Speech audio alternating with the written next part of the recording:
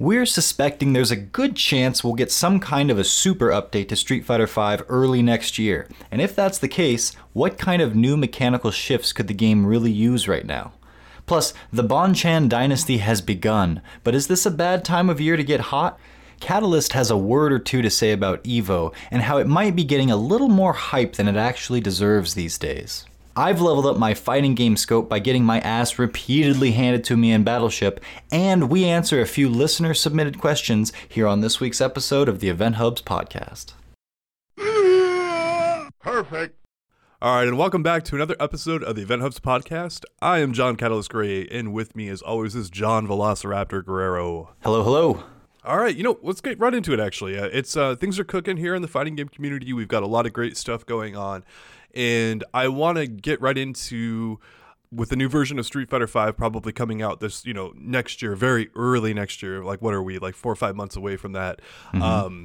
Why we think that the mechanics that Capcom is going to add to the game will probably be just an extension of what current mechanics are. Right, because some people are out there, in the community saying like, hey, why don't you add like a, we've even discussed this before, like a brand new defensive mechanic that's completely brand new. Let's say like, your character like throws a fireball even if they don't have one or something like that, that just like pushes the opponent back or like, throws up like a wall or does something like, just something wild, right? Reality Stone. Yeah, there you go. And basically what we're getting into there is that we don't think that based on Capcom's history and the stuff that they've done in the past, like that's really any kind of reality at all. Reality Stone.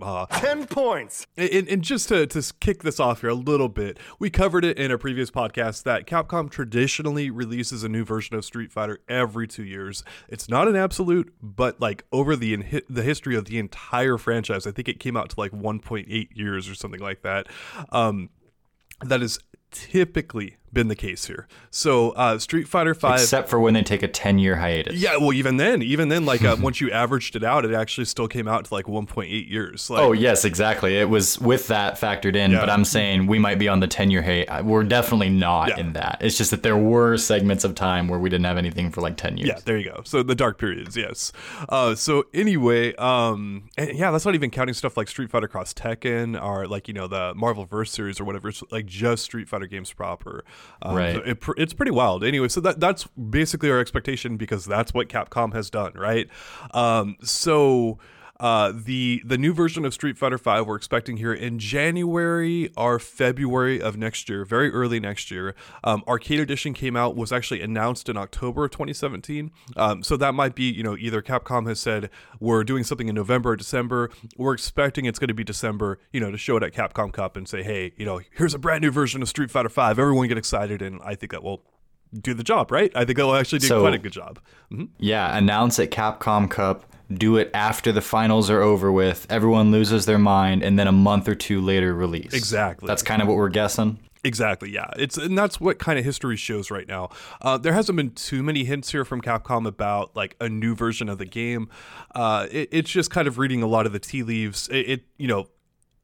It seems logical that with the new generation, consoles on the horizon, that you want to extend the life of something that's working very well for you, especially in the esports realm. And I don't want to get too far into this because we've already covered it like very extensively on a previous podcast. So if you just, cycle a few episodes back, you'll find that right there. But anyway, let's get into it here of why we don't think that the current mechanics that they added is going to be like gigantically revitalized, I should say. Like, right. Like it's not going to be this like complete revolutionary system. And the reason of that is like, I'll actually go back through the history of, Street Fighter changes that we saw. So clear back in the day, Street Fighter 2 Champion Edition is released. That actually added mirror matches. Like you could not fight like the same, you guys both couldn't be Guile, for example, right? Until Champion Edition came out. And then of course it unlocked the boss characters in the game. And then Hyper Fighting added air special moves of all things, like in Air Tatsu was not possible before. Some characters, had some air moves, more specials in general, but like actually being able to do attacks in the air was kind of a brand new thing for the franchise. And then in Super Street Fighter 2, that actually just added new characters. That's kind of like, it's a little bit of a cheat thing like there, like in terms of saying that it was a brand new CPS engine. Like they went from CPS 1 to CPS 2, which was basically like a beefier version of Capcom's arcade hardware. right?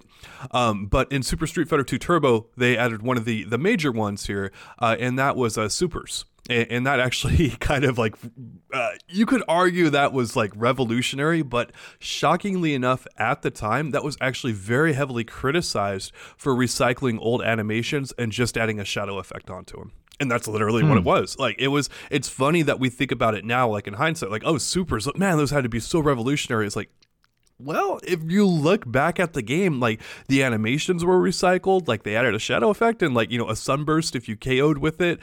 That's it. People were expecting the update from that time. And just the fact that you got supers was really cool, because not necessarily that it needed to be a whole different animation, but you were doing an extra super powered version of something that your character already does.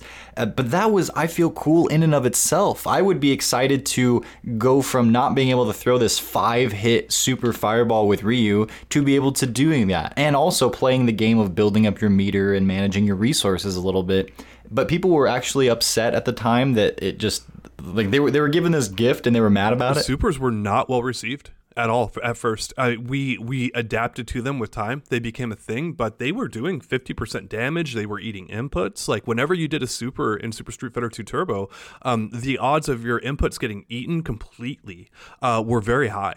It was really hard. Well, that makes sense, because that's more on the gameplay front. I can see people having a lot of issue with that. Yep. But the fact that the visuals were just recycled, if people were whining about that at the time when they had just gotten Street Fighter, man, like, it was the big thing about it was, where was Street Fighter 3?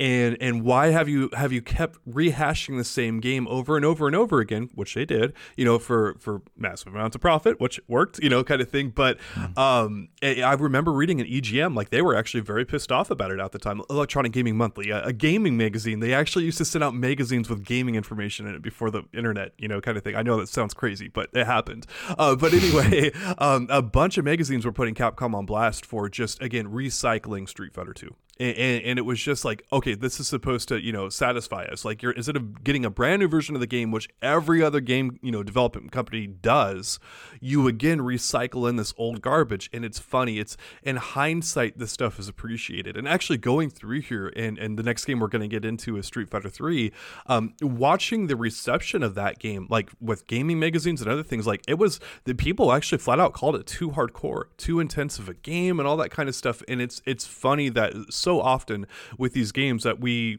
don't appreciate them, when they first come out, and then in hindsight, that's where, we have much more appreciation for what they are, which is actually what I feel is a subject for another time, but what I feel is going to happen with Street Fighter 5, that we're going to look back at that game and go, oh my goodness, they had so many, like, I appreciate it right now, but so much depth, so much unbelievable, like, tech and nuance to it. Like, it's a terrific game that's so underappreciated. I could dialogue about that for an hour or two and have the entire internet hate me afterwards. But regardless, I digress.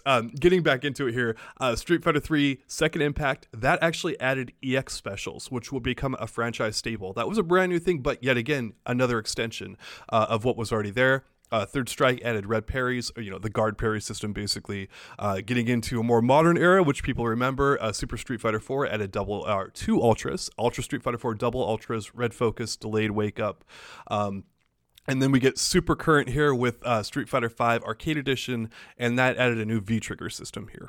And to get a little bit out of the Street Fighter franchise, which is pretty relevant, kind of this discussion, Ultimate Marvel added the aerial exchange system, where you could remove a meter, add a meter to yourself, or extend combos or damage, whatever you wanted to do. And then they added the ability to activate X Factor in the air. So it's like, you look at this stuff and you go, it could be seen as revolutionary depending on what you want to do, but almost everything I named off here, like actually everything I named off there, is an extension of something that was already there.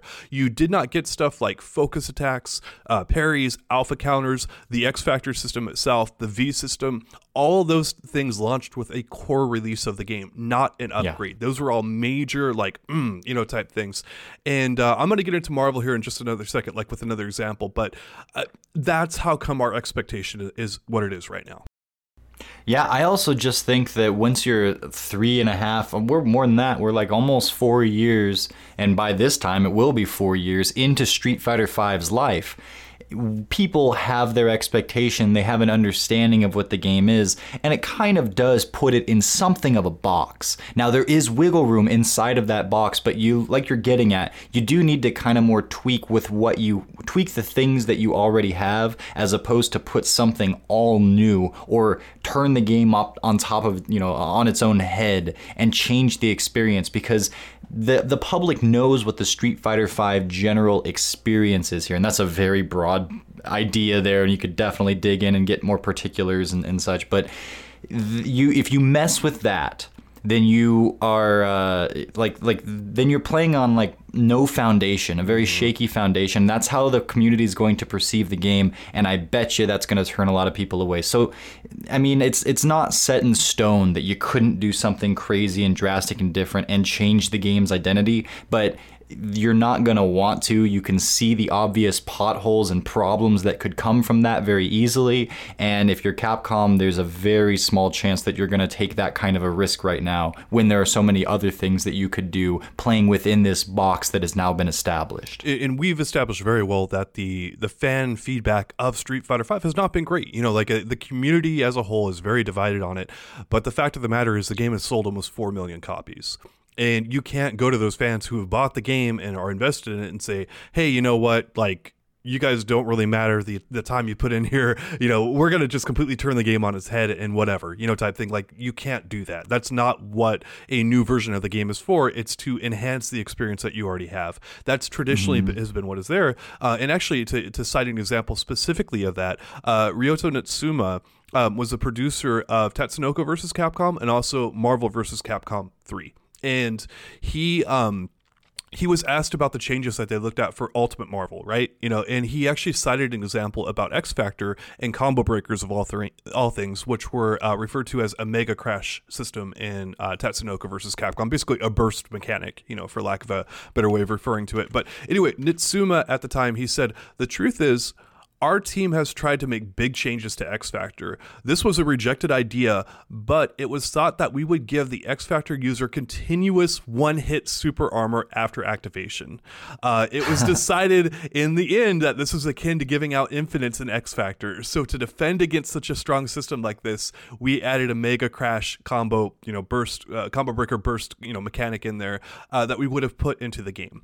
And so, just to give you guys an idea of what the Mega Crash combo burst system was actually in Tatsunoko versus Capcom, which is, again, a game that Natsuma also worked on, is that you needed 2 bars of hypermeter, and then it took away roughly 10 to 15% of your life bar, right? So this was not a just like, do it and there's no repercussions type thing. It was like, you had to sacrifice some stuff for it. But anyway, so following up here on the X Factor on steroids type concept that they worked on, Natsuma added that we realized that after all these changes that the game was becoming too complex. So we specified our plans in terms of simplicity. We thought to ourselves, such a system, if we brought that into the game, would be a Marvel vs. Capcom 4, not 3. And right there is documented written proof from a producer at Capcom, a high-level producer at Capcom, that they do look at this stuff and they realize sometimes they can go too far. So we cited examples like, evidence that we've seen over the years, but there's also statements directly from Capcom themselves are like, yeah, like, we don't want to push this stuff too far because it just... Man, my mind is melting right now of having super armor on X Factor. Like, I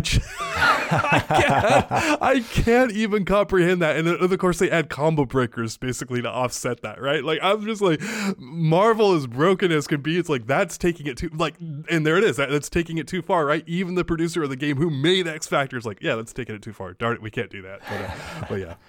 Yeah, if you think of it as a building, of each of these games as a building, there's a certain level where you can mess with things, you can tweak stuff around, you can give it a new paint job and whatever, but you go too far down into the foundations and you start moving those stones that are holding it together and changing them, even if the whole thing doesn't fall apart as a result of that, it certainly isn't going to be the same thing anymore. And so it's just a matter of how far down into the foundations are you allowed to delve when you're changing stuff like this. And there is a certain line, even if it's it probably takes take a little bit more research to clearly articulate the parameters of exactly where that line is. But based on what you just read, that quote, it's like we didn't want to make a Marvel vs. Capcom 4. And this is the area that if we go into here, we're messing with Marvel vs. Capcom 4 at this point. Right. And we don't want Street Fighter 6 with whatever this change to the mechanics is going to be. We want Street Fighter 5 better. Right. An argument that someone might bring up is like, hey, the alpha games, like those games actually had pretty different mechanics between every version, but every version was its own version. Like, you know, Alpha 1, 2, and 3, it's a little bit of a different thing. And I get that the alpha games were this kind of weird hybrid, right? Where they transferred characters over between every game, you know, and some of the mechanics transferred right over. I think everything had alpha counters. They adjusted how those worked, you know, all that kind of stuff. And the animations were, like, all the visuals were the same, weren't they? Pretty much, yeah. Yeah, I think they added some new moves and things like that. But, you know, if they could have got Morgan in there to reuse her sprite, I'm sure they would have. But anyway, yeah, so there it is. It's there might be an exception out there too that I throw out there. You know, I just mentioned the alpha games. There might be some exception I'm not thinking of very clearly here, where people are like, hey, you know what? Like, this was a mechanic that was revolutionary instead of evolutionary. But the bottom line is the rule that Capcom goes off of, what they do most times is just really adding extensions of what is already there. So what would you like to see in the way of extensions that are already there when it comes to Street Fighter 5? I'm glad you asked that, John. So I love Street Fighter V like so much, but the game is so offensive based, and I really think that the game revolves around a 70 to 80% ratio for offense, which is ridiculous. And as much as I love the game, I think that is a major fault, and I think that Capcom has to look at defensive options, or maybe even dialing back the offensive options, which I don't know if that's a viable route for him to go with the way that Street Fighter V is built. Like, one of the things we've, you know, talked about is like, hey, why don't you just reduce like the on block and hit V-trigger activations, like kind of across the board, like everyone loses like 10 frames from it or something like that, which shockingly enough, even then would leave you at advantage for a number of characters, right, in the game. It's crazy how powerful V-trigger activations are, unless you play Vega. If you play Vega, then you have no idea what we're talking about. It's like, sorry, you know, but anyway, so what I would like to see to answer your question is some kind of defensive mechanic, and what I do go back to again is the V-reversal system, which we're going to talk about here actually with Punk and you know, how that's working out in tournament level.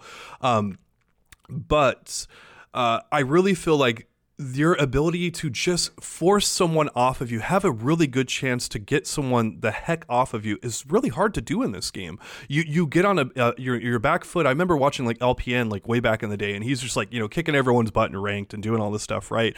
And he gets knocked down once, and he's like, oh crap, I'm gonna lose, you know? And it's just like, really? I mean, making one mistake and losing off of that, and I get that, like, you know, that's the volatility of the game. It's what Street Fighter V is, but damn, would I ever love to see that dialed back. But how about you? Do you have any thoughts on what kind of extension of current mechanics you'd like to see? Okay, I don't want to rehash too much of what I've said before, so I'll try to avoid doing that. But my main issue is indeed with V-triggers, in that how much they tend to dictate around. There's a whole part of the game that happens before V-triggers, and then once they're into play, then a lot of times you can just kind of toss everything that happened before that out the window. So, well, what do you do about that? Well, making them less plus on block or something like that would be great. Or less advantageous on cancel, and also making it less easy to do that. You know, with Falk and Birdie and such, we're seeing players have to still play a game with Birdie's V-trigger 2, for example, to get that V-trigger activated even once they have it. And that just by itself, even though that V-trigger is amazing, is still like a very welcomed component to the game, because it makes me, like, when Fudo's out there doing that, I'm like, okay, I know what he's thinking, and if his opponent is good, they know what he's thinking as well, and he has to do this one more thing at least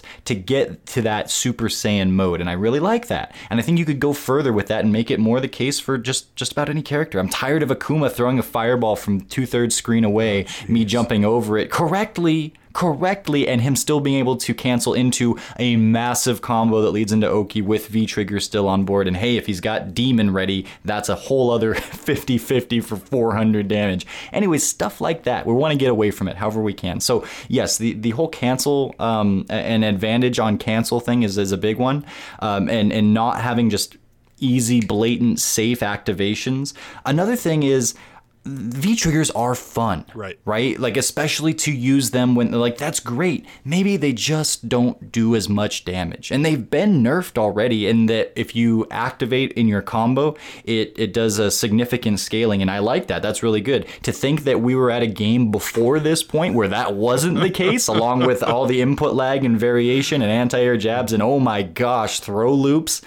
Wow, we've come a long way, guys. But still, I think it could get better even in this avenue. I think maybe when, I don't know exactly how they'd go about doing this. There are a couple of different ways they might do it, but maybe reducing the damage output that happens during V-Trigger. So you can still have your fun time as your G carrying your opponent across the entire stage, but maybe they're not losing 40% of their health as you do that. And you require a few more thoughtful hits before you can just end a round, something like that. So that's where I would begin. But you know what? It's not on me to do this. It's on Capcom to do this. So I'll lay out, like, this is where I'd like to see things go. But as far as them figuring that out directly, man, that's on them, because there are so many potholes that you could fall into with this. It's going to take a lot of very, very thorough and intricate sit down and analyze and man, I don't envy having to do this, but I am hoping that they do something in this particular arena, because the game is kind of fun. Oh, you heard me say it. And I think it could get better, and I do think that it needs to be carried for another year or two, and this would be the way to do it. Yeah, I forget the season that it came in, and I almost wonder if increasing the scaling yet again on V-trigger activation combos would do it, because you're risking nothing to get this massive damage still in V-trigger, right?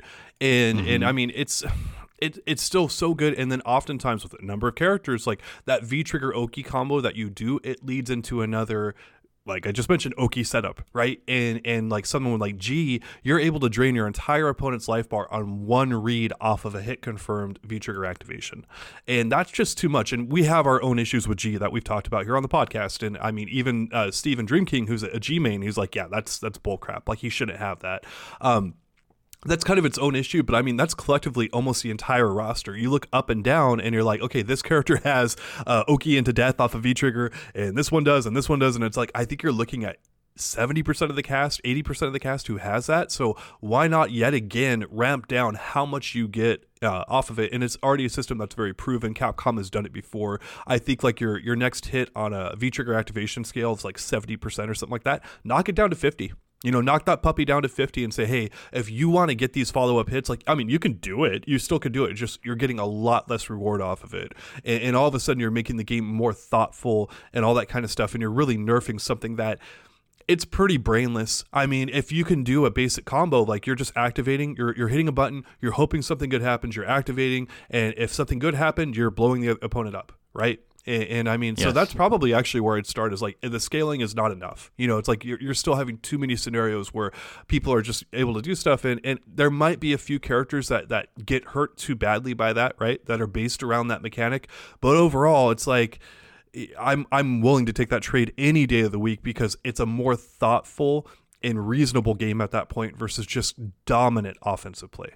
Well, and it retains the BS that is fun to do. Yes. You still get to do all that and do your crazy combo and carry them to the corner. And then you probably, in this scenario, still get to have the Oki and the setups afterwards. And that's fun too. But you're not also getting huge red lop off of their life bar. Right. You know, it's not like all of that. Plus, their life just went from 80% to 40%. And then this next Oki situation, if it goes your way, they're dead. At least get rid of that part of it, so you can still have the fun time of going through V-trigger and using it and being a Super Saiyan, but it doesn't mean that they're just dead as a result. Here's another question though. Does this kind of a change need to be universal, or can we go, you know what, it needs to happen to all of these characters, but it doesn't need to happen to, say, Vega because of where they're at? Yeah, I mean, can you do this to individuals? I think it has to be universal. But what you do with that is, like, you're basically knocking off like a bunch of characters off the, you know, the power level from that, right? And again, you have to get rid of stuff like Akuma's like fireball activation, because that's like that is so awful on every level that Capcom has left that in the game. Like, it's mind blowing to me. Well, it's not like he has anything else going for him. Oh, jeez. But I mean, you know, so I think you hit everyone with that, and then you individually look at the characters and you bring them back up if they need it. right? Like if they really like have gotten too hurt by it, it's like, but Vega's V-Trigger system sucks. Like he is an abysmal V-Trigger character anyway. And so everyone else is being less effective in the V-Trigger category probably actually makes Vega better, which is shocker. You know, it's a shocker. Like you're like, okay, you're nerfing everyone. You think like, you know, but I mean, I think that's the first place my mind went. It's like, if this happens, and even if Vega gets this same treatment, well, he's not really using V-Trigger like this. He doesn't use the cancels for V-Trigger 1. Of course, we're talking about the Rose.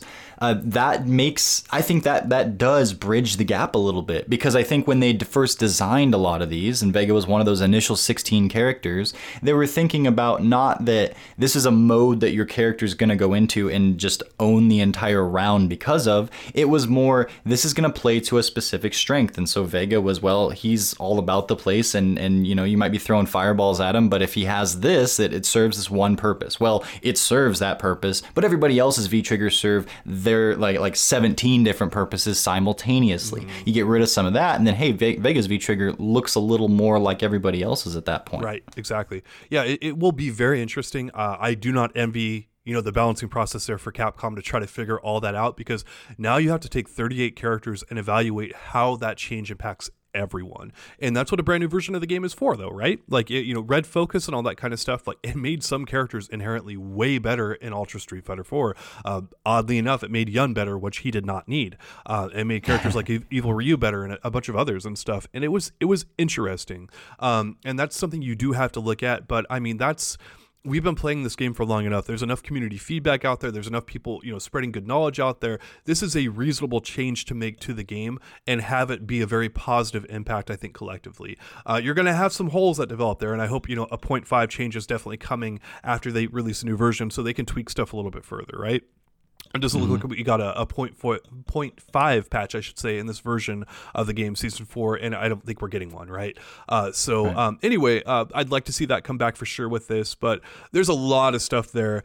There's so many different routes that Capcom could take, but I do think that the just unbelievable bias towards offense that I've never seen this in a Street Fighter game before, where the game is just heavily biased towards offense to the point of being ridiculous, you know, and just it's kind of disgusting. And I'm okay with it because I love offense more than defense, right? That's what I'm playing, you know, fighting games to do. Not that I don't play defense, it's just like I like offense more. But damn it is disappointing overall. And I get it for fans of the series that have like just been completely disenfranchised from this. So I have a quick little story. I was playing online the other day against a Laura. I think it was El Tigre, the Grandmaster Laura from Mexico, if my mind serves correctly, my memory serves. And there was a V-Trigger sequence, and it was last hit kind of a scenario, and I blocked for what seemed like probably 20 minutes. It was actually probably like 6 or 7 seconds. But I blocked a handful of mix-ups, and man, that felt good. Right.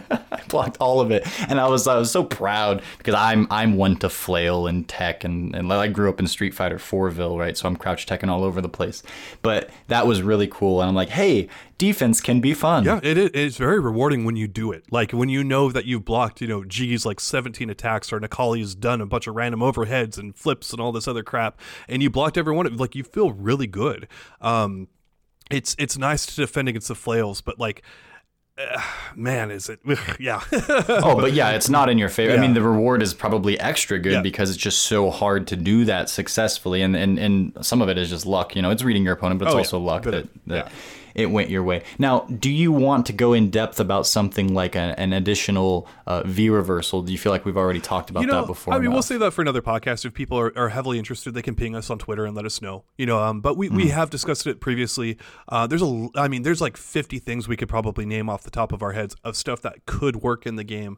But these are the things that we think Capcom might be looking at, because history shows that Capcom is much more likely to look at things they've already done and kind of tweak those versus adding something that's brand new. So, so getting into it now, next up we have Bonchan is at the top of the CPT leaderboards, and he is using a style and approach that is a good bit different than Punk. Both of them play Karen. Both of them have had massive success, and I mean, you know, anyone who would be in Punk's position would be lucky and thrilled, you know, to be there, right? But he has dominated the CPT leaderboards up until this point in time. And one of the things I'm actually seeing with Punk is that his use of V reversals with Karen are heavily scouted right now. now, and he was using these to get by like a lot, right? Momentum is against him, and V reversals are not a popular mechanic in Street Fighter V because of what we just talked about with the dominance of V triggers, right? And Punk was taking V reversals and using them all the time to shift momentum, get out of those block stuns, do a bunch of other things like that. And what I'm actually seeing now with Punk in tournament is that people aren't countering them. They're not often in a position to, blow them up and throw them or do whatever, do the wonderful, tech counters we've seen to V reversals where you V reversal and you eat 500 damage or whatever, right? Like that you see online in tournament, or see online on Twitter, I should say, but you rarely see in tournament. Like that's a night and day difference, pulling that stuff off under pressure. Sako can do it. A few others can do it, but it's few and far between. So Punk was using V reversals so dang well, and now people are sniffing those out, and they're just like, hey, you know what? I know this is coming. I'm just going to block, and he's blocking it, and he's not getting that reversal of momentum that he was used to getting. And I watched at Celtic Throwdown, consistent blocking of it by top level players. They knew his V reversal was coming, knew for a fact it was coming, and sure enough, it did. And they blocked it, I want to say 80 to 90% of the time. Top level players did, and that is something that he was once again just getting by with up and down. And I love this era of the fighting game community we're at, where people are sniffing out those tactics. They're seeing them, they're researching them, and they're going, you know what, I know this is coming, I know what you're going to do, and this is my counter for it, and you are no longer winning this tournament. And that's the dynasties are cycling faster, right? Yes. We saw like who's had some time at the top. We've had Infiltration, we've had Tokido. Punk has had two runs now. Yeah. Knuckle Dew, and RD did have one too. Not as RD won a few tournaments. Yeah, he won Capcom Cup. Leading up to it, he won a few more, but his dominance run wasn't as strong as like the others we've named. Yes. Yeah, and now it's certainly. Well, I should also say that there have been individual days that were the era of Fujimura where he was like unbeatable, but he can't seem to keep that going across long spans of time. But there are moments where it's like no one's beating this guy today, and like I can say that in full confidence. But anyways, now it is time for the Bonchan dynasty. How long will this last though in this current technology, information, just saturated time that we're in, where everyone can immediately go back and watch the tapes before you're done getting off the stage? The archive is there ready for people that, but your opponent can whip up that on their phone and start watching and looking at the tapes, correcting the mistakes and seeing, exploiting whatever problems you might have in your gameplay. And that is exactly what we saw Bonchan do with Punk, right? Through all these FGC translated videos, we've seen him studying, and that, I've said it before, is very impressive. The level that he's studying on, that's what it takes to be the best in Street Fighter V, and to see him winning the way he is now after watching that, it feels very very just, I'll say. But so a few quick things too. We never thought that Punk was going to be passed. Once he got to where he was earlier in the season, he won the first handful of premier events. He was more than 1,000 points beyond. I think it was Tokido who was in second place at the time. It felt like we were just fighting for second. It was like, Punk's going to be first seed. Let's see who gets second place. Well, Bonchan has, surpassed him. And the total points right now, Bonchan has 3,770. Punk is in second with 3,455. So a good little bit of a distance Bonchan has made for himself there. And then third place is Tokido with 2175. It's like 1,300 points less than the person in second. That's scrub, man. Punk. Why is Tokido such a scrub? I don't understand. Yeah, what a loser. Go cry in your bed of money, Tokido. But Bonchan, Punk, and Karen are sitting up here at the very top, and it's been very interesting. But how long does Bonchan last up here? How long until, well, first of all, how often does Punk hit the books like Bonchan has? Because you were saying that there's a very clear difference in the way that they play. They're using the same character, but you can tell when Punk's playing and you can tell when Bonchan is playing. Now, both are going to be doing stuff like whiff punishing, but if I had to kind of try to articulate it, it feels like Punk is a little more aggressive, a little more of that ruthless aggression. Even using things like V reversals on offense to keep someone cornered, it's all about just putting yourself in those great situations and then him relying on his very strong reaction whiff punishes to get the job done. Bonchan, I haven't been able to watch with the same eye as much, but he feels more well-rounded and just studied and is ready for every single situation against every every single character that can come up. He's the bookworm that's just figured it all out, and he's ready for everything to come down the pike. Punk is in there just like forcing his hand and just murdering and eating people alive on his time. So that's my like kind of early analysis and the difference between the two of them. Yeah. Do you feel like that's accurate, or is there more to it than that? I would express it in some different ways, but overall, it's clearly that's what's happening, right? I've studied Bonchan a lot over the years, and I know that this guy is a master of control and manipulating stuff. And I also know that when he is not able to do that, he falls apart completely. And I've watched it in Street Fighter V and Street Fighter 4. Again, this is one of my favorite players. I definitely model many aspects of my game, on what he does. And I think I've just given my, giant weakness out there, right? Like when I am unable to control the matchup and what's going on, I'm just a way worse player. And I mean, it sounds like, well, duh, but I mean, it's when you have a dominant style like that, when you are actually able to control a matchup and to manipulate the opponent into spots on screen where you know that you have a big advantage, and you kind of know how to deceptively do that, it's very much an art to do that. Some players are just like, they wait on that one or two reads or whatever, or they lame up or do whatever. Everyone's got a style, right? Is what I'm getting at. Sure. And so Bonchan's is that, and it's easy to say, okay, well, don't let him control the matchup and, figure out ways of doing that. It's quite another to figure out like the 1 or 2 or 3 or 20 things he's doing wrong and actually be able to blow that up. But history does show in the fighting game community that happens all the time. Happened to Daigo. Punko got him. He's like, hey, he always DPs in this situation, double perfected. K-Brad took out Infiltration in Street Fighter 4. He's like, he always teleports here. He's like, Cammy will just destroy that. And this was back when Cammy was not even that good of a character in Street Fighter 4. Like, not perceived to be that good, right? And K-Brad really put his name on the map. K-Brad became a giant thing in the community with that win over Infiltration. And obviously, he's been a consistent tournament performer since then, but that was what put him on the map. That's sometimes what it takes. And so if I have this information and I am a top level player, I ain't giving that up. I'm not telling people what that is. I'm going to keep that under wraps. And when I have a chance to beat Bonchan at Capcom Cup, EVO, whatever major tournament that comes up, I'm going to do that. I ain't putting that information out there until I use it on him. Prediction time. Do you think Bonchan holds on to this status and ability through Capcom Cup, or does someone pass him between now and then? History shows in Street Fighter V, this is the wrong time to peak. You want to... Well, EVO is a great time, right? But he's not going to take Capcom Cup, because then plus there's a lot more money behind that. Who cares about winning EVO? You win $5. Give me Capcom Cup any day. It's like EVO's such a joke in terms of payouts, and it always will be. It's like they just... I guess they don't care. I know they don't care. That's what they've said in the past. Like, they don't want esports money. And I think that's going to be changing now that, they're working at Riot Games and all that kind of stuff. But that's literally public statements they've put out there. EVO's a joke for payouts. It always has been. I don't know if it always will be, but whatever.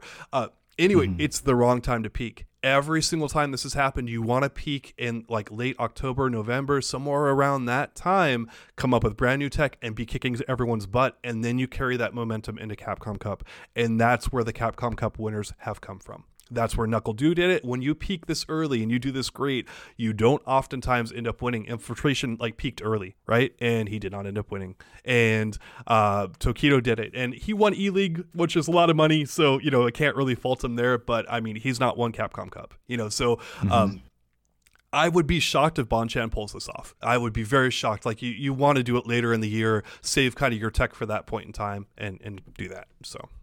If this were a few years ago where technology were different, do these, maybe this is self-evident, but do these kind of reigns at the top of the mountain get a little more extended? Even over maybe Punk wins for a few years, because people aren't able to analyze quite as quickly. But the way things are right now, like I said, just go to the archive. Immediately before you leave the stage, you can start doing your research. Yeah, and but that works both ways, though, too. Hey, there's this great technology for Sagat that, Joe Blow 59 discovered on, ranked matches that Bonchan's been looking at and been using, right? And so it works all different ways, and it's hard for me to say... I love it in basketball, hearing people talk about the NBA who followed it for decades, right? And what they often do now is they separate like the best teams by eras. They're like, okay, well, this era from like the 70s to 80s, like the best team was this, type thing. And then, they get up to the Bulls and the Warriors and all that kind of stuff. But they really talk about how the game has changed and evolved and all that kind of stuff. And it's still basketball. Like a lot of the rules are the same. Things haven't changed dramatically as much as they have like in fighting games or video games as we know them, right? Those change pretty dramatically between, iterations, right? So I look at all this stuff and I really feel like that things would be mostly the same. I think that these dominant runs that some of the players have been on, we've kind of seen before, but the amount of documenting that we do, the amount of stream time and all this kind of stuff it gets, that has grown tremendously. And so I think the fame and all that kind of stuff is up there. But I remember runs like this with Valle, John Choi, obviously Daigo, and a few others and whatnot. Like there have been just these dominant Justin. How do I forget Justin Wong? I think he won how many Marvel tournaments at Evo or something? It was like 5 in a row, something like that. The only player I can really look back to and look at it run of dominance that I think is pretty much unmatched ever is Zero in Smash 4. And that is the most dominant run I've ever seen in fighting games. And that one is beyond impressive to me. And that one I don't know if will ever be matched again. So if someone wins Evo and Capcom Cup, that is the most impressive thing you can do in Street Fighter. Yes, well, I right think that now. goes without saying. But there's even more substance to that given what you just laid out. Like, oh man, that'd be real hard to do, especially here in 2019. Yeah, I'd take E-League and Capcom Cup any day over the Evo, but yeah, I mean, enjoy those pride points. They're worth $5, so good on you if you really enjoy those. I still don't understand why people are so wrapped up in Evo wins. Like it's so freaking meaningless in our community. And I know there's like a 10K like pop bonus like Capcom throws in there. That's something, for sure. But like your airfare and everything, and just even get out to Evo and stay there and all that kind of stuff. Like it's a good amount of money. And it's but the pride, the who cares? It's the novelty surrounding Evo and the fighting game community. That's your answer. That's why people care about it so much. And it's the biggest tournament probably for your game, unless you're talking Smash Bros. Okay. But most of the time, it's the most entrants. It's the most impressive skill wise that you could do. Well, arguably. Okay. Hold on. So I am a big fan of this guy, and he puts himself on blast here, so I feel comfortable saying that. Vassant won an Evo championship in Marvel. Is that a legendary accomplishment that just should be held up on a pedestal for all time? I think it's a great thing. I think he'll keep his No, Evo you're not trophy. answering the question. Is that a legendary accomplishment that should be held up for all time? I think in some respects, yes. Okay, fair enough.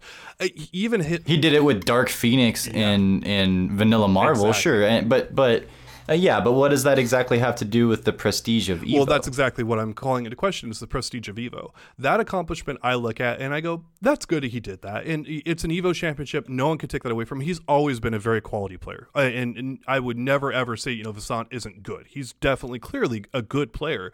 But that accomplishment I look at and I go, okay, yeah, he did it. Great for him. But his skills never held up after that. Like in Marvel, after that, he got by. He won that one tournament, and he did pretty well in Vanilla overall. But like, he was never that great. He even called himself a fraud many times, like playing Marvel Infinite, and later on and stuff. He was just like, yeah, it's like I did that, and whatever. His execution was never great. He was always put on blast for that.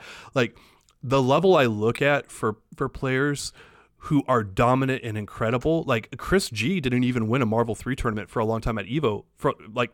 He would always get random out in polls and stuff. And that is the best Marvel 3 player of all time. Like hands down, he is the most dominant and gifted.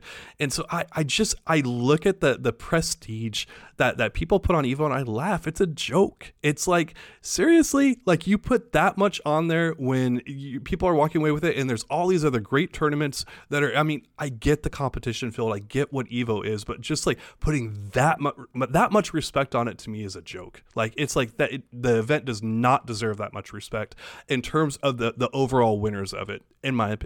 And I know people are going to disagree with that. I know I'm in the minority on this one, but if you just look at the accomplishment from a pure logical perspective of, how many other tournaments have people won, who was at those events, who entered them, and all that other kind of stuff, all those type of things. Like, the respect people put on Evo's name in terms of being an Evo champion, to me, is kind of ridiculous. Do you think there's a bigger respect for Capcom Cup winners? I personally have way more for it, because you have to work way harder to get into Capcom Cup. You could have a great run at Evo and win it and be an Evo champion. It's still something big. I mean, I would love to be an Evo champion, right? Don't get me wrong. I'm not saying being an Evo champion is nothing. I'm just saying that the respect factor that people have for it in the fighting game community is ridiculous. It is nowhere near that deserving of that level of respect that people put on it.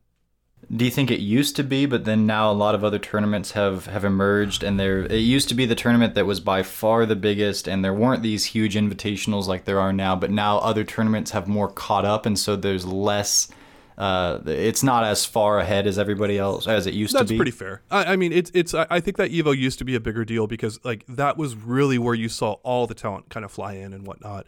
And I think it was Brian F. who said it on our podcast, actually, who's like, hey, I go to a tournament and there's Sako, and I go to another tournament and there's Daigo, and then Haitani and all that kind of stuff. He's like, that did not used to happen. He was like, I would go to these tournaments and like these players were not showing up all that often, and now people take it very seriously as a job.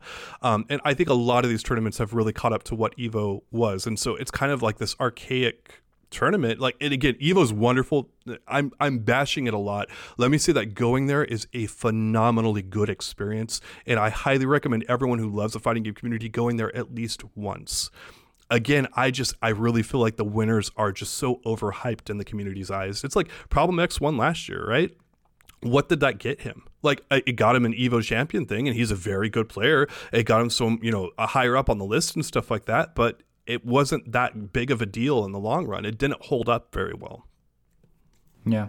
I feel like you might be able to make a similar argument about like Mena RD winning Capcom Cup, or Gachikun winning Capcom Cup. I think he was in like the 50s for the CPT leaderboards up until this weekend, and I think he performed decently well. I might be misremembering or confusing him with another Rashid player, but yeah, I mean, I see what you're getting at, and I think the closest I relate to it in the fact that what we were just talking about, the way other events have kind of caught up, so Evo isn't as far removed up the mountain as it used to be. But I still do think that there certainly is a novelty that comes from the community just because of the legacy that we've built around Evo and what it has been as an event for the fighting game community. But the times do change, and you could definitely make the argument that it offers less in that particular arena than it did before. Yeah, I think quite a bit less. I look at someone like Mena RD, and there's so much more respect on his name after this Capcom Cup win. Someone like NuckleDu, etc. Like,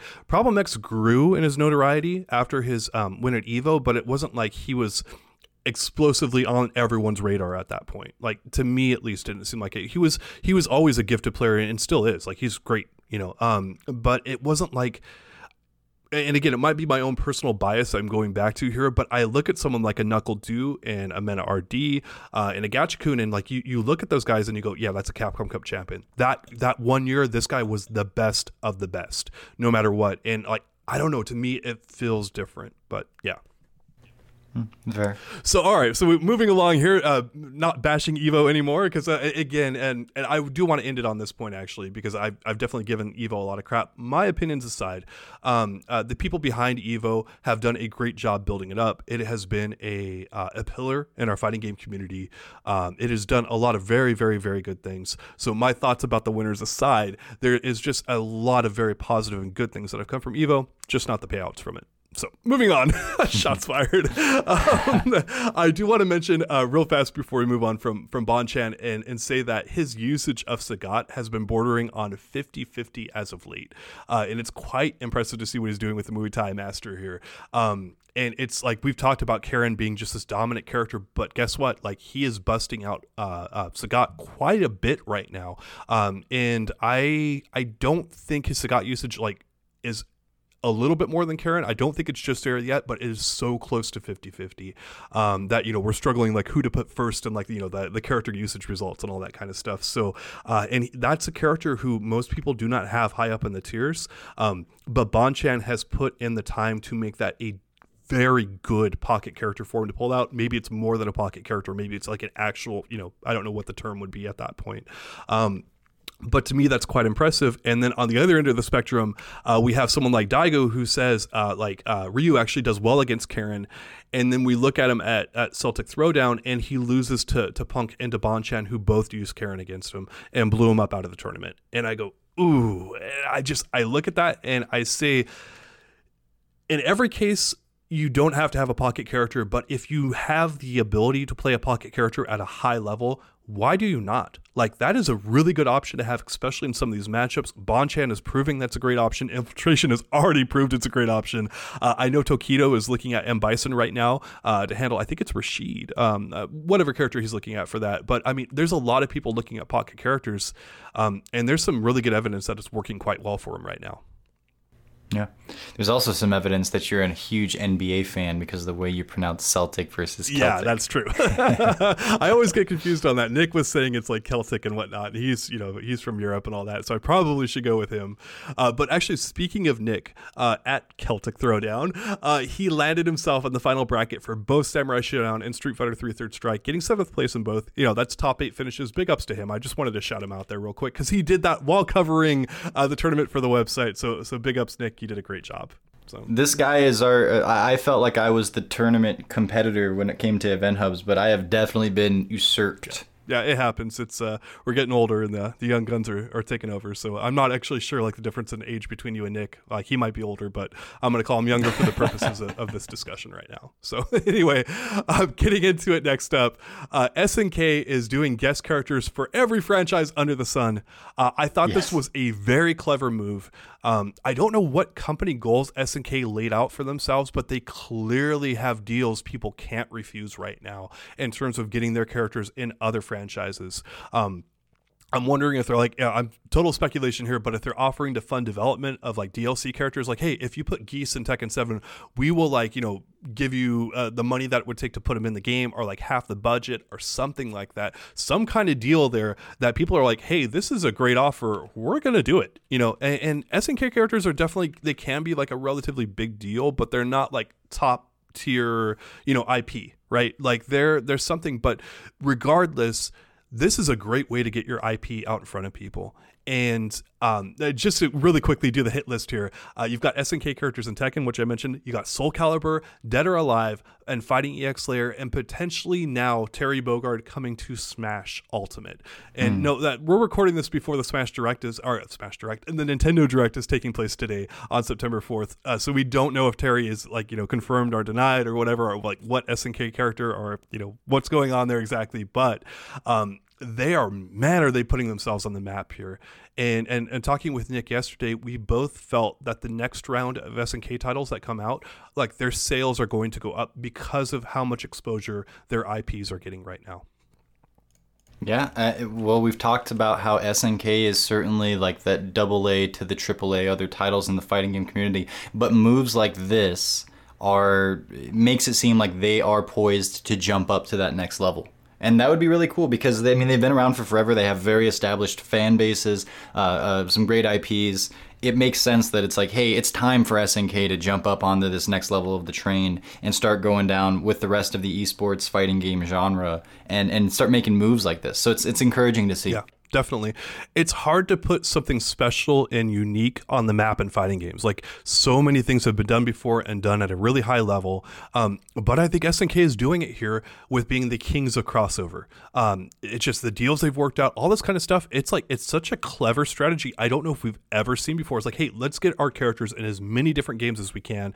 Make sure those games are high quality. Our characters are represented well. All that kind of stuff. You're like, wow, like, I never thought of doing this. And again, these are the clever ideas that can take you a long way. Big ups to SNK, just shockingly awesome. And I'm hoping, like, crossing my fingers, it works out great for them. Like, as a fighting game fan, I could not be happier about this stuff. It's great seeing these characters cross over. It's so much fun to play as them in other fighting games, and there it is.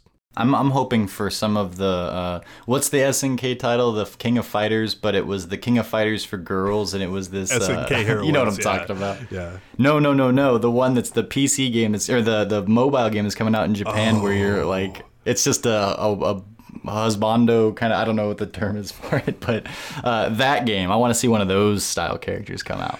I'm not going to touch that one. So I'm going to go ahead and ask you about something else. But what you have a note here about what you learned from playing Battleship. And we're getting into this. I'm really curious now. Like, how did you learn something like? And I'm assuming it has to relate to like fighting games and not like Battleship strategy. But no, I just wanted to talk about some Battleship. We've been getting some mailbag requests to talk about Battleship strategy, so I figured we could do that. No, okay. So you and I have spoken a couple years ago about the idea of poets and scientists in fighting games, and of course, by that I'm just referring to the way players approach fighting games. Are they a poet where you just kind of like feel what the right thing is to do and go with your gut? Or are you a scientist who sits and meticulously studies frame data and knows all the ins and outs and the math behind everything? Now, everybody is kind of a meld of both, but of course you tend to delve into one side or the other more just naturally. And so I've always been more on the side of the poet. You know, I just feel how to play and know that this should probably work here and this won't. And then people will ask me, man, what are you after that move that just beat me? And I'll go, what do you mean? And like, how many frames? I don't know. How do you not know this? Like, and yeah, I've definitely had that conversation more times than I'd like to admit. Okay, so I've always felt like I need to be more of a scientist, but it's just that I naturally kind of lean towards being a poet. And I've have an example of when being scientific about something just did not pay off. And the revelation here has helped kind of further sharpen and shape my view of competition, fighting games very much, of course, included. But my girlfriend Brittany and I, often on Monday evenings, we both have off, we'll go to, there's a handful of bars near our house that have Battleship, the traditional tabletop game. We'll get a drink, we'll play some Battleship. And when we first sat down to do this, I'm like, oh man, I'm just gonna destroy her, because Battleship is a 10 by 10 grid. There's only so many places the ships can be, and the way that you it just very obviously lends itself to this scientific mathematical approach where you can go, all right, I know that the remaining ships that my opponent has are this long, so they can only occupy these kinds of spaces, and I can get through this very mathematically. So I did a little bit of research, found out a couple of just general pointers. You never want to put your ships on the edge, for instance, because it makes for one less guess your opponents have to make, little things like that. And I go in with this big puffed up chest, like I'm just going to demolish. So far, our record in playing Battleship over the past couple months is I have 3 wins and she has 17. Ooh. And I'm like, how the hell? And I keep asking her for her strategy, and she just goes, no, I'm just kind of reading you. I'm just kind of figuring out where you want to go. And I'm like, yes, but I'm doing these perfectly like symmetrical explorations of your side of the board where I should be finding things out. And even if it was just left to chance, I should be winning better than 3-17. In 20 games I've only won 3. And what it has come down to is she's not following these rules that are technically correct. She's not afraid to put a ship on the outer perimeter, even though that's technically mathematically detrimental and puts you at disadvantage. It's 100% for her been about, what is John thinking? And when I'm playing, I'm 100% just thinking, well, I can both go here, like I can attack at this space, and if I attack at this space, and this space, then I also know, without even attacking at this other one, that her ship isn't there, and that's an advantage. Well, it's really not working against what she's doing. And so I say all that to say that I've often felt like there has been a shortage in my approach to fighting games with the in regards to the scientific, mathematical, understand the frame data. But this is a very clear example in my life where I go, yeah, but just being able to understand and feel what your opponent is doing and thinking is, I think, still a bigger deal. I think there are a lot of people that can't tell you why they're winning, but they can damn win really effectively. And I think that both the science and the poetry are very important, but you need to, I feel like it's better to be a poet in a lot of respects. You need both for sure, but I like poetry a little more. And that's coming from a poet, so take that as you will. But there it is. It's so important that we are balancing all this kind of stuff, and it's like there's room for both, right? And go with whatever one like fits you. But you can have a lot of success without having the technical knowledge. You don't have to have that, and there it is.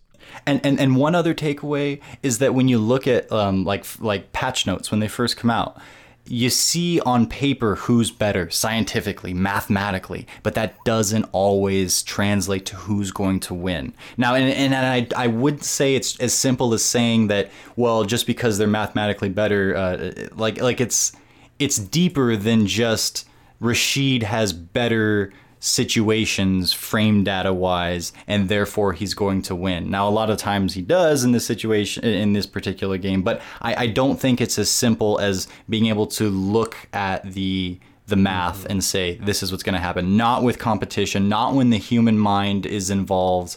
It just doesn't work that way. It's a beautiful part of it. It's why we play it. It's not just a mathematical equation. There's so much more to it, and that is awesome. If you're playing tic-tac-toe, it is hashtag war games, right? Because if tic-tac-toe is down to mathematically, like, you should never be able to win that game if you play it perfectly right? But you get a little more in-depth than that, and you have something like a fighting game, and then that's not the case at all. Speaking of when you were talking about never putting your ships on the edge in Battleship, I actually did that to my brother like 20 years ago when we were playing one time, and he missed like every shot in the game, and I beat him. And he's like, where are your ships at? And I turned it around and showed him that every ship was on the edge, and he got so mad. Like, it's the equivalent of just wake up DPing every time. You're a piece of shit for doing that, by the way. I know, it's awesome. But anyway, he still talks about it to this very day that I did that to him, and it was great. I mean, I put one ship. I put my carrier, and it killed me to do it because I was like, this is wrong, but I keep losing. So I put my ship on the edge, and it took her a little bit longer to find it. She's like, where are you? Are you kidding me right now? And she's like, there's no way you did this. And then she still beat me that game. But also, I'll just, because I'm mad and you guys have to listen right now, there have been 2 different instances where I found her final ship, and just like, it's just a matter of figuring out which way it's pointing. I miss, and then she finds my last 2 ships in that one turn, and I lose. And I'm just sitting there, mouth agape, and she's like, well, looks like you have to buy the next round. And I'm like, yeah, cheater. Anyways, I don't want to talk about that anymore. What's our next subject? Well, it's actually the next one you have up here is the, and shout out to Brittany. Hopefully she doesn't listen to this because you just called her a cheater for winning so much. But I call her a cheater to her face. Yeah. It's my insecurities. She knows that. The importance of calming down when you're cornered. Oh, crap. Good. Perfect segue. Okay. Yeah. So something... Hey, guys. Now that I've shown you that I'm completely incapable of doing this, let's talk about patience while you're playing fighting games. I've been exploring. I've had to force myself because, as you can tell, I'm not the most patient of players. And when you're playing a character that's rushed down like Necalli, all you want to do is devour hour when you get the situation where you have an opponent cornered. And I have found that just like not taking all that you deserve, quote unquote, in those moments can net so much more benefit. Mathematically, you should go in, right, and do your 50-50 in the corner because they're at disadvantage. But if you corner someone, sometimes taking like being just outside of sweep range and just standing there will get them to do the dumbest things. And there's something that you can practice kind of simultaneously that one achieves what I'm talking about right now, but also just helps you work on something else, which is your vision and your patience, engaging your opponent. So next time you get someone in the corner, instead of taking that advantage, just stand there, maybe just outside of sweep range, wiggle around, maybe throw out a few jabs to keep them on their toes, and let them jump out. Let them, and don't worry about you doing offense. You don't have to worry about like closing that gap and navigating in and getting up in their face and avoiding whatever normals they're going to throw out while you do that. You get to throw that out of your whole juggling act for the time being and just watch them. And it's hard to do even when you're actively thinking about it. You're still going to want to go in. You're still going to, how many times have you jumped forward when you have someone cornered? It's amazing how many times I've done that. Like, you stupid idiot, but I do it. Well, it's taken a lot, and I'm not perfect at it yet, but I have already seen results. So just a little tidbit, something to take and try this week when you're playing. And this, of course, applies to just about any fighting game. Well, as long as you're 2D, probably. But just work on caging instead of going in. Doesn't mean you do it every time. Sometimes you absolutely go in. But man, this is something that doesn't get explored enough for obvious reasons. And you can really level up if you do this sort of thing. So just hang out, hang back, let your opponent kill themselves. Don't preoccupy yourself with trying to go in. You don't have to take a risk there. And they are sitting there going crazy because of all the potential that you have as the aggressor with them in the corner. And you're probably going to get an even better situation than what you're in right now if you just wait. Yeah, and it actually reminds me of the Battleship thing that you mentioned of, getting the data and getting a read on your opponent and just kind of, sitting back and saying, hey, you know what? I know you're going to panic if I do this. And I mathematically have the advantage, but I've got a read on you. Here you go. So. Mm-hmm. Man, this stuff opens so many doors. Yeah. I'm excited. I want people to try this out and then and see if they respond and say, "Oh, it works so well." I'm gonna go, "Yeah, it does. Oh, it's so great," and we'll have a merry time. There you go. It's a Street Fighter V. I'm telling people it's a brilliant game. It's a brilliant game, just very flawed. But yeah. So let's open up the mail. Let's get into the mail here. I know you had a question here from Philip. Go ahead and get into that one. So yeah, Philip Eggers here, Fegger, as he's known on Twitter, says, I have a question for the pod. What do you guys think of Red Bull adding UNIST this year? Could it finally be picking up steam? And does the FGC have another Melee story? Okay, well, there's a lot there. Melee is kind of its own beast. For those that aren't totally familiar with the Melee story, Smash Bros, it comes out, it's very popular. The next Smash Bros comes out, everything seems to be going like the natural order of the FGC. When a new game comes out, the old ones kind of go by the wayside, but people were casually very excited to play Brawl, but competitively no, and there was like this mass exodus back to Melee, and somehow that process, at least for a time, seemed to immortalize it. And now new Smash games could come out, and Melee still had its own crowd. And strangely enough, there was some overlap with like Smash 4 entrants and Melee entrants, but there were a lot of individuals that signed up for one and not the other. So Melee was this weird anomaly in the FGC where it just kind of endured, it didn't die when it should have, and then therefore became immortal, although now it seems that it has finally gone away after its years and years and years of service, more or less. But as far as will we see that again, I seriously doubt it. I don't think that this is quite that kind of a situation. And the fighting game community, competitively really only being about 30 years old, you wouldn't see this kind of stuff happen very often. It's kind of crazy that it happened as fast as it did with Melee. So to answer that part of it, no, I don't think this is going to be another Melee story. Is it picking up steam? Absolutely. Because this was a game that's certainly in the, it's got its crowd, but it's certainly a niche crowd. And the fact that it makes it to EVO is a big deal. I think there's I suppose now that looking back, they probably knew that there was a new update coming to it, and it made it kind of worthwhile. Like there's going to be this new wave that the developers are going to pump, into this game, and there's going to be an update to it, and we'll have it at EVO, and wham, bam, there's this 1-2 punch of those two things going on. I can say that if I were a Under Night player, that I would be very excited and very happy with what's going on. I wouldn't try to see it as any more than that. I will take what I can get, and I tend to be a little more conservative with things like this, so take that as you will. But no, I would take my wins. I would be optimistic about the future, but I wouldn't try to build any story or narrative just yet as to where things are going to go, because similar to how we were talking about SNK and how it seems to be making that jump, or trying to make that jump and making the right moves to do so from a AA to a AAA sort of a game.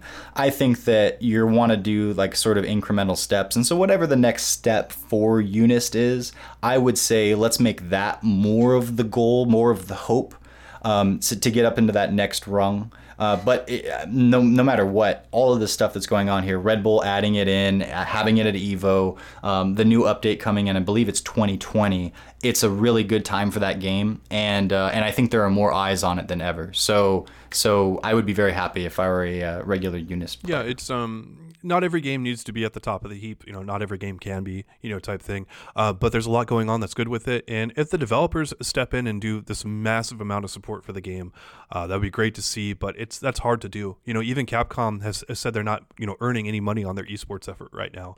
And they're by far the torchbearers right now in the community for what they're doing with esports. That's hard for most other companies to do. You have to have long-term plans to be able to pull that off.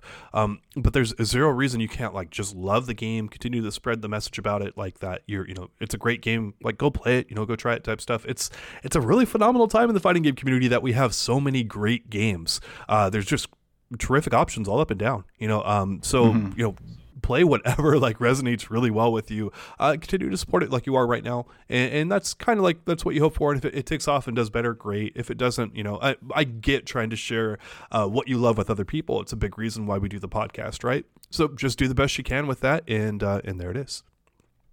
So moving along next, our next question, and final question here, and final segment of the podcast is from Malcolm Rogers. He also goes by the name BH Raccoon. He has a question for the mailbag. How do you deal with having a character crisis in fighting games, specifically Street Fighter V? I've been trying different characters since the game launched, and it feels so tough to find a character that really clicks. It feels like I hit a wall each time. What I'm going to do here is actually take the long road when answering this question, but I'm definitely going to address about hitting walls and whatnot. And what I do when I'm trying to find a character that I want to main in fighting games is I actually take a list of every character in the game. And you can actually find the list of every character in every game on our website. Just copy and paste it right from the the index pages that we've got up there for every game, pretty much in the fighting game community. And then if you know a bit about all the cast members, whittle that down a little bit to only people you're interested in playing. People who appeal to you visually are from a design or personality standpoint are 100% okay to pick. And I know that people are go for gameplay and stuff, but crazy as it is, that's often the deciding factor for a lot of people in the fighting game community is finding a character that's visually appealing or from a design or personality standpoint that just it hits a home run with them for some reason. Those are the characters to go with. Shockingly enough, that is the number one thing, and it's held up pretty darn well for most people. We just talked about Daigo going back to Ryu, of all things, and that character fits him, right? Guile doesn't really fit him, and yeah. So anyway, if you know a bit about their gameplay and you're sure they're not a fit, go ahead and take them off the list.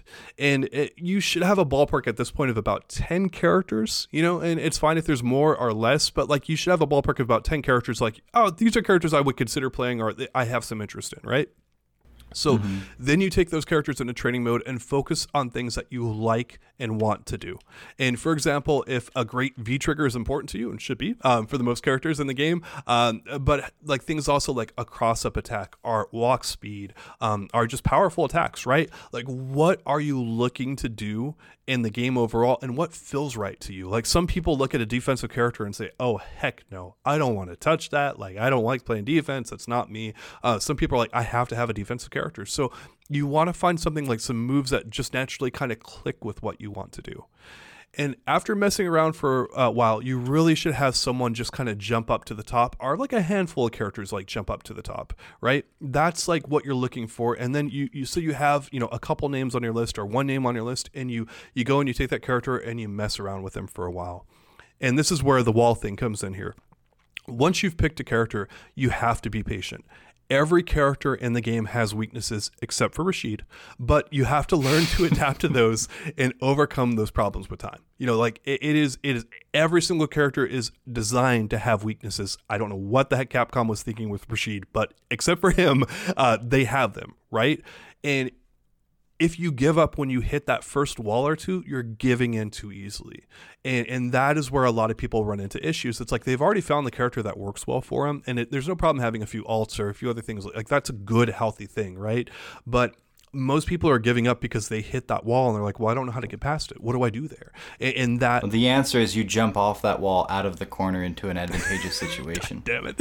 Stinking Rashid. But anyway, the jokes aside here, you probably already found that character if you've been playing the game for a while, and it's a matter of, there's no harm in messing around with, like, we had John Raptor here go play Honda for a little while, and now he's back to Necalli. He's like, I like Necalli more, like he fits more of what I wanted. It's like, dude, that's fine. Like, we wanted you to see another side of the picture here to help get past the wall that he was stuck at. And John, I think you can chime in here and say that you had hit a wall in the game. You were very frustrated with a lot of things, and doing stuff like Battleship and kind of getting outside yourself and getting away from stuff has helped you a bit, right? Yeah, I would consider Honda my secondary at this point. There had been a time where Kage was and Sagat was as well. But yes, and this is another kind of avenue that we've gone down before. We won't get into too far, but also just playing someone else gives you different vision. Yeah. And that can really, playing Honda is what helped make me cage people more in the corner as opposed to go in. So if you're really not sure about a character after a long time, and like, you're like, no, I'm very sure, I'm like, this character's not for me, or like, it just doesn't feel right after a while, like that's when you start, going down the list further and all that, and keep exploring out there. But the big thing here is try to have fun with the process. These games, at the end of the day, they're games. They're meant to be fun. They're meant to, and having fun with them at all points in time is unrealistic. You're going to hit walls. You're going to get frustrated. You're going to F this, type thing. That is part of the process. And that makes the reward of busting through that wall all the more rewarding. But you have to have some ideas of where to look, right? And so let's say you play Nash and you're stuck in silver or something like that. Like, that's when you have, some friends, you talk to people, you analyze your match footage and whatnot. You make that the journey. You make the journey not even getting out of silver. You make the journey finding what's wrong and learning how to fix that, and setting realistic goals for yourself. Like, if I'm going out there to learn the guitar, like, I don't expect to master it in a weekend. Like, I'm like, okay, well, I'm gonna learn a couple songs, we'll see if I stick with it or not. Like, I'm happy learning a couple songs, and it's about the journey. Like, if I can play a couple songs by Journey, I'm happy, right? That's fine. You gotta set realistic goals for yourself. Maybe going up a single rank, But again, sometimes it's finding a few things and working on that. And we talked about it in the last podcast. Like, just work on anti-airing. Like, be ready for anti-airing and stuff like that. But the biggest thing is, like, and this is a great line that Nicholas, who we've mentioned quite a bit today, he often says that we judge our abilities at close to our apex instead of what our average is. So, that time we beat Daigo in tournament or whatever, we took a round off of him, was like our apex and, our tournament performance, right? And we sometimes think our skills are that, instead of like, oh, I've lost to Scrub Boy 20 times in a row, and it's usually somewhere more in the middle of that. And sometimes we set our expectations on our peak performance instead of where we're at overall. So yes, becoming a top-notch player, becoming a great player means having an outstanding all-around game, not just a few areas that are good that you've worked on, but like just ridiculously all-encompassing. I know every matchup in the game very well. I know how to do this in this scenario and that and stuff. Like, the level of effort and time it takes to be in Infiltration, a Daigo, a Tokido, it's ridiculous. These guys are dedicated beyond belief to that. So try to set your expectations up to a level that you're happy with, that you're having fun with. Because really, again, at the end of the day, it is about having fun. It's about that journey. Yeah, so that was a very scientific approach to the how to go in and pick your character. I have probably a much more brief, poetic response to that question. And the first, I have not had very much intention in my choice of characters over the last 10 years until recently, because I haven't had much to go off of. I didn't know what I was looking for in a fighting game, but then I played, competitively and written about them and explored them. And now I know what I'm getting into a little bit more from square one when a new game comes out. And so what I would say is the very first thing you want to do when you are looking to pick a character and go on this journey with this character is to figure out what you want out of it. Are you playing the game to win? Well, then restrict yourself to the top tiers and look at those. If you're playing the game because you really enjoy, being able to hit heavy punch safely from far away, then pick, someone like Urien. So like, if there's a certain aspect of things about fighting games that you really like doing when you're doing it, and you don't mind sacrificing, trying to go really far in tournament for the sake of, well, I just really like doing this kind of a thing with my friends when I'm playing, then base your selection around what your initial intent is when you're sitting down. Figure out what your goals are. Are you here to have fun? Are you here to make people mad because that's how you have fun? Are you here to just win outright? Figure that out, and then kind of look at what the characters in front of you offer, and you can kind of group them according to your personality. There was the famous function statement that Combo Fiend made back in the Marvel vs. Capcom Infinite days. And while that got a whole lot of negative response, for some people, he was 100% right. Some people don't give a crap about what the character looks like and the colors that they have and their character's emerging personality as the story develops. They just want to be able to do an 8-way dash because that's how they like to play. It's funny that, like, there's a group of people that was absolutely wrong about, but there is a group of people that was right about. And maybe that's you. So identify who you are, what you want to do as a player first, and then I think that makes that, 35 member, roster a little bit more manageable, a little less intimidating. Yeah. And then outside of that, just like you said, what you're having fun doing. Yeah, there's so many ways to have fun in fighting games. We know that there were people that were playing Street Fighter V just for the fight money, of all things. And that seems like kind of like a ridiculous prospect to me. I'm like, really? You could do that? Like, you could go on? But yeah, it's like, it's the treasure hunt or whatever and stuff. There's a bunch of different ways to enjoy this. And oftentimes, if you're reaching out to a hardcore niche podcast, that covers fighting games and whatnot, you're probably onto something. Like, you're in the vein of what you're looking for already. And you might have a blast literally just trying to find what character that you want to play with no expectations on it beyond, I just want to find the character that I love the most and try to find that. And again, if you're already beyond that point, say that character is Nash for you and you're like, but I actually really like Nash a lot. I'm just stuck on this wall. Make your mission just finding the way past the wall. And oftentimes what we're doing is we're doing too much of the same thing over and over again and hoping for different results. That's usually where we've hit the biggest wall at. And you have to try new things, and that's how we grow. It's how we get better. And that's what the pros are doing too.